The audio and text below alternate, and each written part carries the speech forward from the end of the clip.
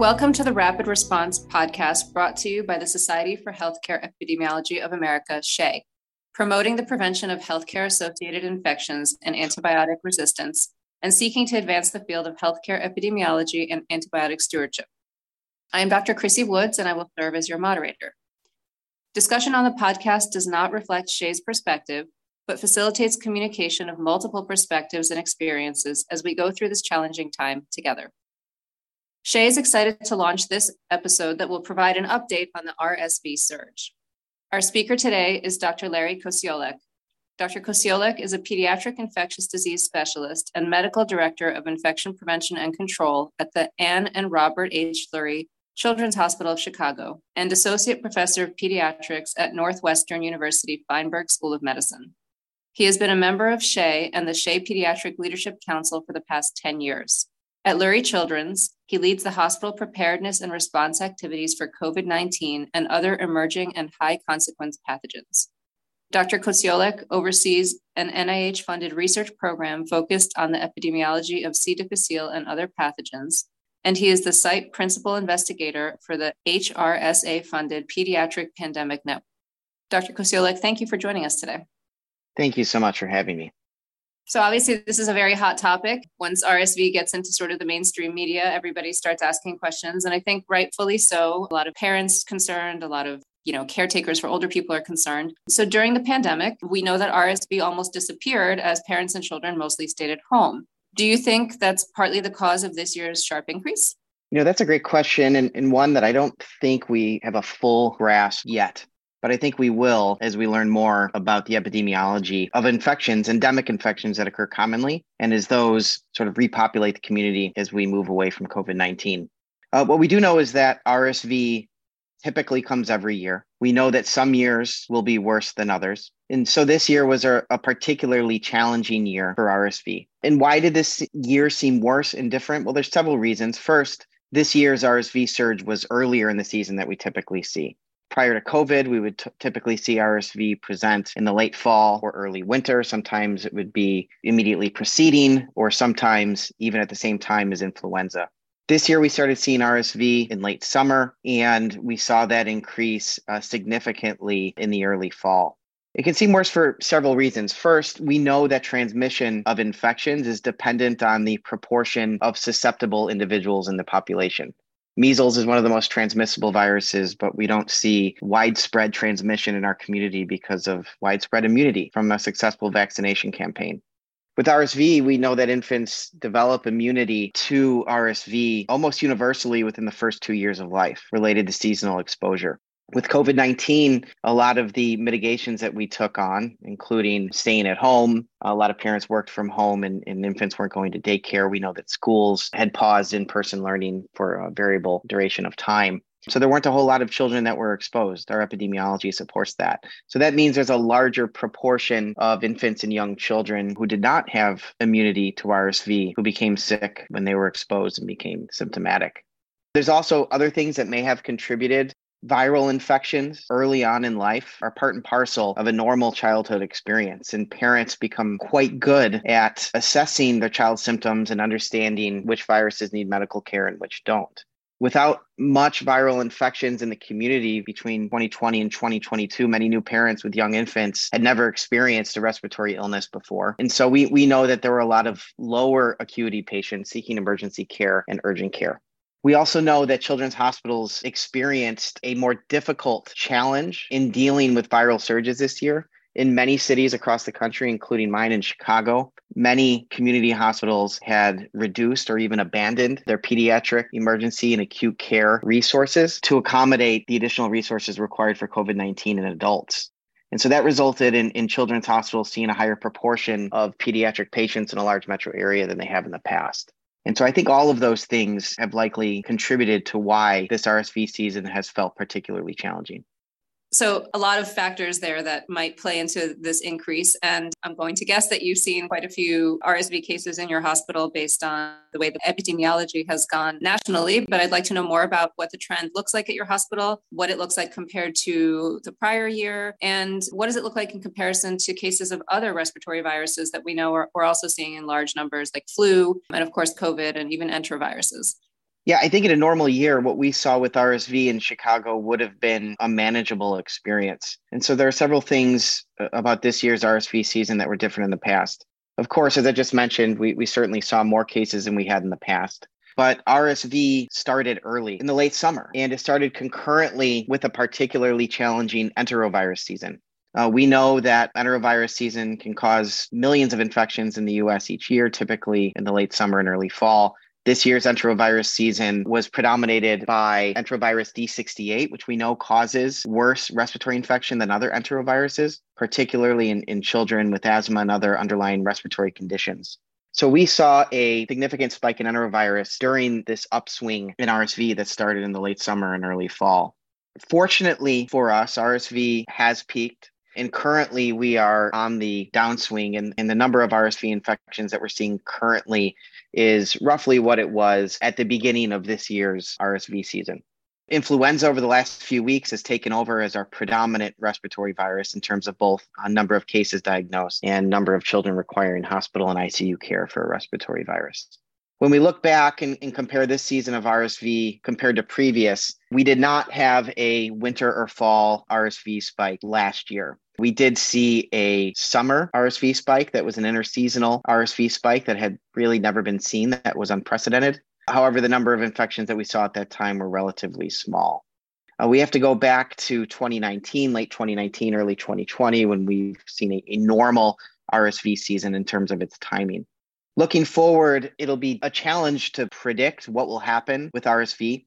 I think based on the number of infections that we saw, we've certainly recovered some of that immunity debt, but we'll have to monitor RSV epidemiology, particularly in the Southern Hemisphere, over the next year and try to use those data to predict what RSV season and influenza season will look like next winter and fall.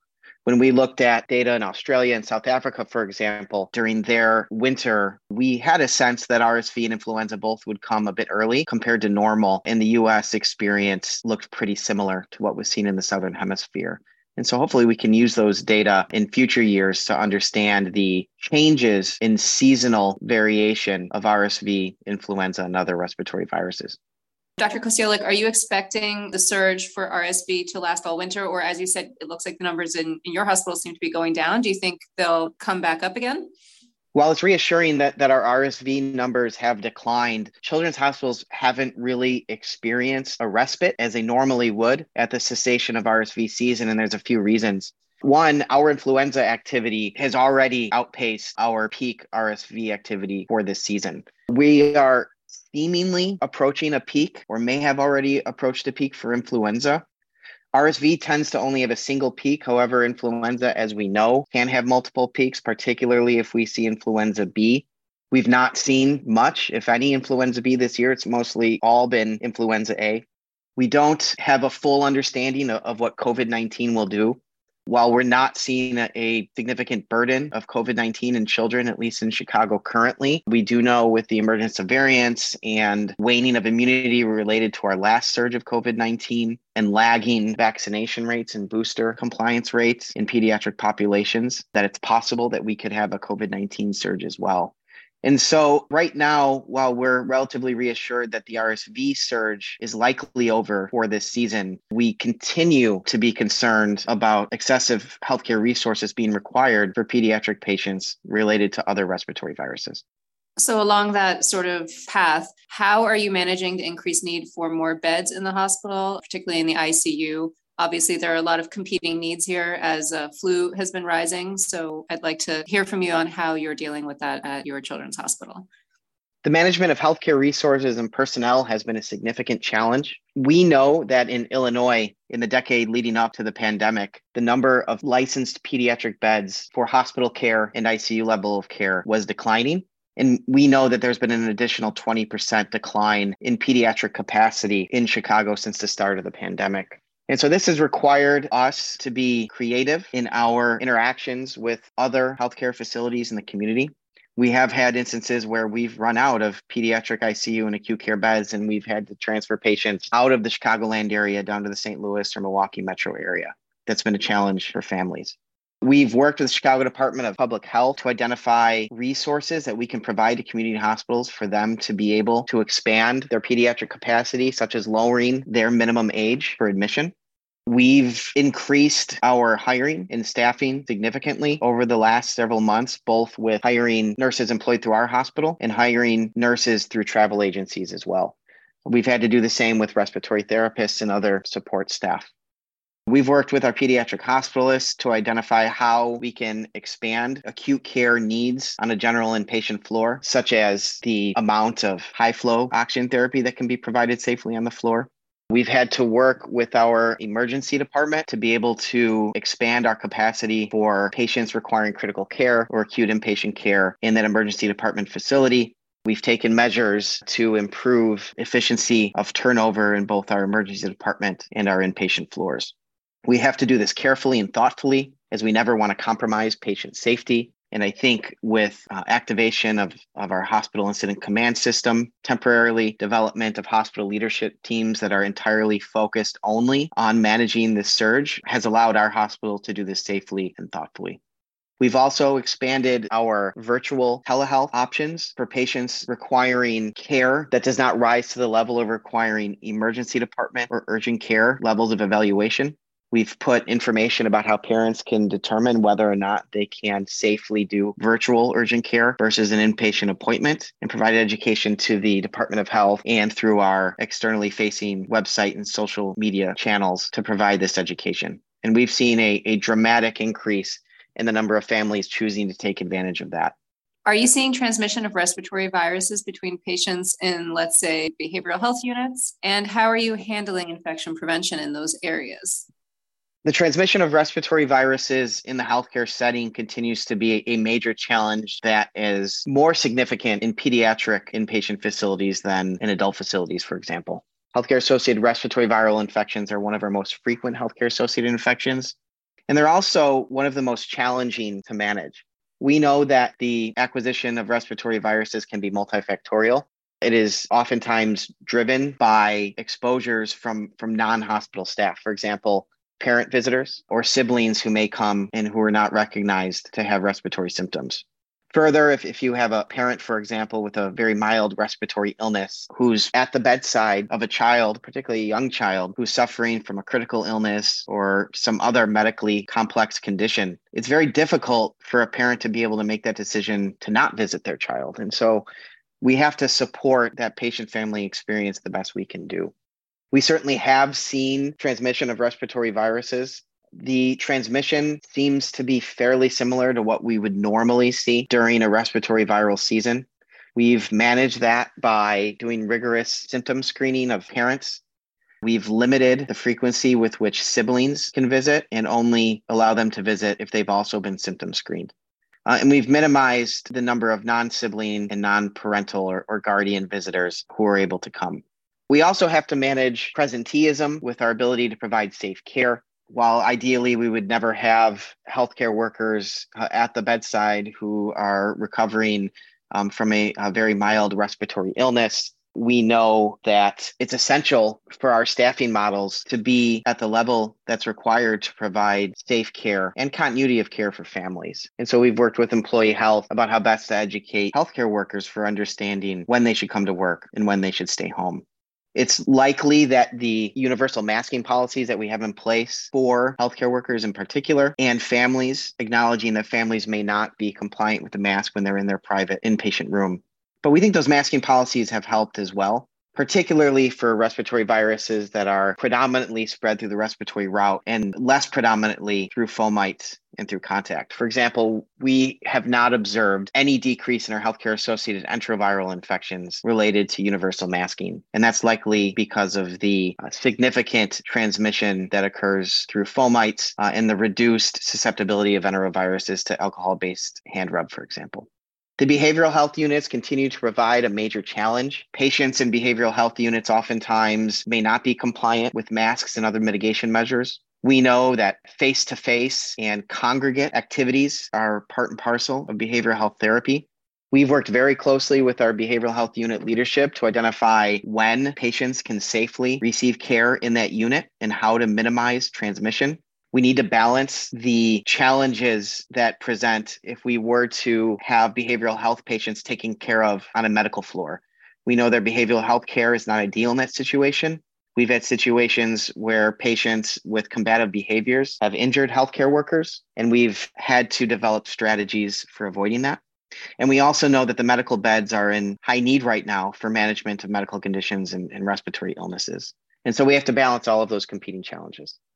It's always a very, very difficult balance to strike. And another one is the varying, let's say, opinions on masking.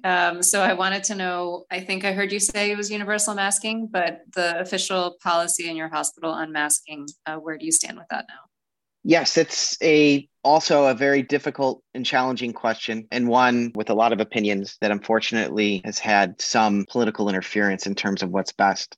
We have had a fairly similar universal masking policy for the last several months. Once COVID transmission levels declined last spring or early summer, when the Omicron surge was starting to lessen, we lifted universal masking requirements in our non-clinical areas. And so masks are optional in spaces where patients do not receive care. And so that would be administrative offices, research buildings, educational conferences, division office suites, et cetera. However, we've continued to require universal masking in all clinical spaces. And that's despite the change in the CDC language that suggests that based on our COVID-19 level in our community, that we would be able to safely drop that. The reason we kept masking was because we, for one, knew at that time that a significant non-COVID respiratory viral season was upon us. We also knew that there would be challenges in continually lifting and reinitiating universal masking policies in those clinical spaces. And so we made the decision as a hospital that irrespective of our COVID level, that we would maintain universal masking in our clinical settings until we got through the winter respiratory viral season.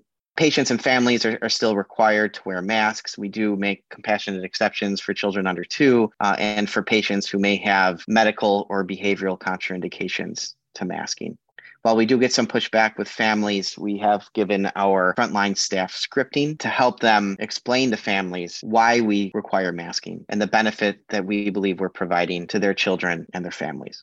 And I believe you somewhat touched on this already, but I wanted to kind of bring this back around. Obviously, as a children's hospital, you can't really ban all visitors, and there's certainly benefit for some of these children to have different family members visiting with them. So I just wanted to understand how you strike that balance for anyone who has to stay overnight. What is your visitor policy, given all the respiratory illnesses that are circulating now? And you did mention that there was some kind of screening that was done. I'd like you to touch a little bit more about that and share with us what kind of screening is done for siblings and other caregivers that come to visit. Visitation policies has been another very challenging aspect of our COVID-19 response and our typical pre-COVID visitation management related to respiratory viruses. We, throughout the pandemic, had a visitor policy that we felt balanced an optimal patient-family experience with safety. Early on in the pandemic, we did not restrict parents. As the pandemic eased, we allowed a third adult visitor who would be available to provide parents or guardians respite from that inpatient experience. And about a year and a half ago, with the exception of a temporary pause during the Omicron surge, we did allow well siblings to visit depending on their symptoms. And we allowed them to visit with a gradually more liberal frequency as the pandemic has eased. Our current policy is that we allow 2 parents, we allow 2 additional adult visitors to serve as a respite for families, and we allow well siblings of any age to visit no more frequently than once per week, with the compassionate exceptions being available at the discretion of the units and our child life specialists. And we think those compassionate exceptions have been well respected and thoughtfully managed throughout the pandemic. We have several layers of screening. We have an initial point of care concierge staff that provides symptom screen when families check in. We have additional screening that's done at the entrance of our inpatient units. And then again, that screening is done daily by our nurses. We also have child life specialists that are involved and assist with facilitating sibling visits. And they also provide an additional layer of symptom screening for respiratory illness. So it sounds like you have a lot of support in terms of being able to screen people and to allow parents to come and visit. And I think that's a great balance that you've been able to strike. And I'm wondering, As you're sort of giving that space to parents and guardians to come in to visit their children, are you able to use those visits for other purposes, like having conversations with those parents or guardians about getting their children vaccinated, whether it be for COVID or for influenza, or maybe even other vaccines that may have been missed during the pandemic? Yeah, I think a major challenge of this pandemic is that vaccination has become this sort of subspecialty complex conversation, right? We're still giving COVID-19 vaccines predominantly in commercial pharmacies. Many pediatricians' offices have not been able to facilitate receipt of COVID-19 vaccine, comply with storage and reporting requirements, and have been reluctant to do so. And so we've been very deliberate in establishing vaccine advocacy as a standard of care for all our providers, and not just infectious diseases physicians, and not just pediatricians either.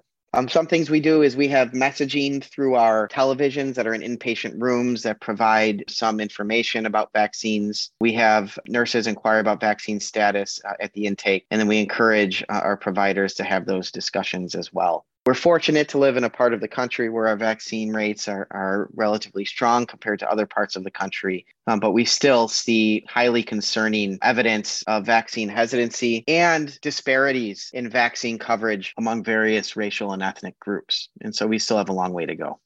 So as we kind of work to wrap up our conversation, I was wondering if you had any advice or what you would say to your hospital counterparts and to maybe local departments of health, to the officials there, how to think about this surge, what it could mean for them, and maybe how to prepare for the winter ahead. This is a really excellent question, and I think something that needs to be taken very seriously through thoughtful conversations between clinicians, hospital administrators, and public health officials. This respiratory surge, I think, has highlighted how fragile our pediatric healthcare system is in the U.S. I think each state jurisdiction needs to understand the inventory of pediatric acute care and ICU resources and have plans in place for how those can thoughtfully be expanded with respiratory viral surges. It's absurd that a major city like Chicago would not be able to take care of all of their pediatric patients and have to transfer for children to different metro areas. No family should have to deal with that.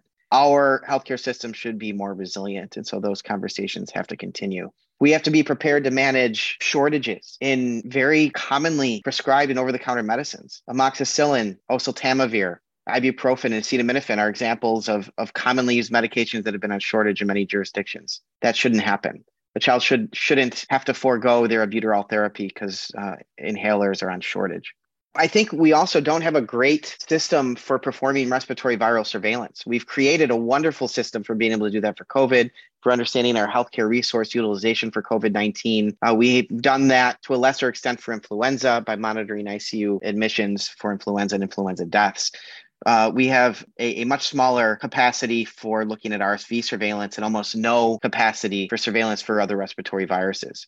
We know that there's many respiratory viruses that can occur concurrently. We really need to expand our surveillance and healthcare resource utilization for respiratory viruses broadly in the pediatric population rather than focusing on specific pathogens.